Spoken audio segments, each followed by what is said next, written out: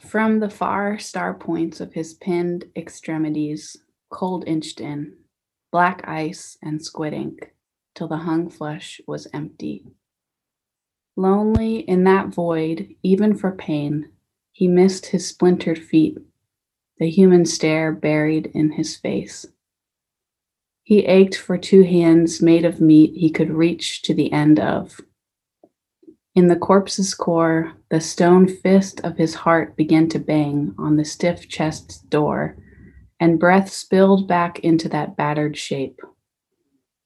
Now it's your limbs he comes to fill, as warm water shatters at birth, rivering every way.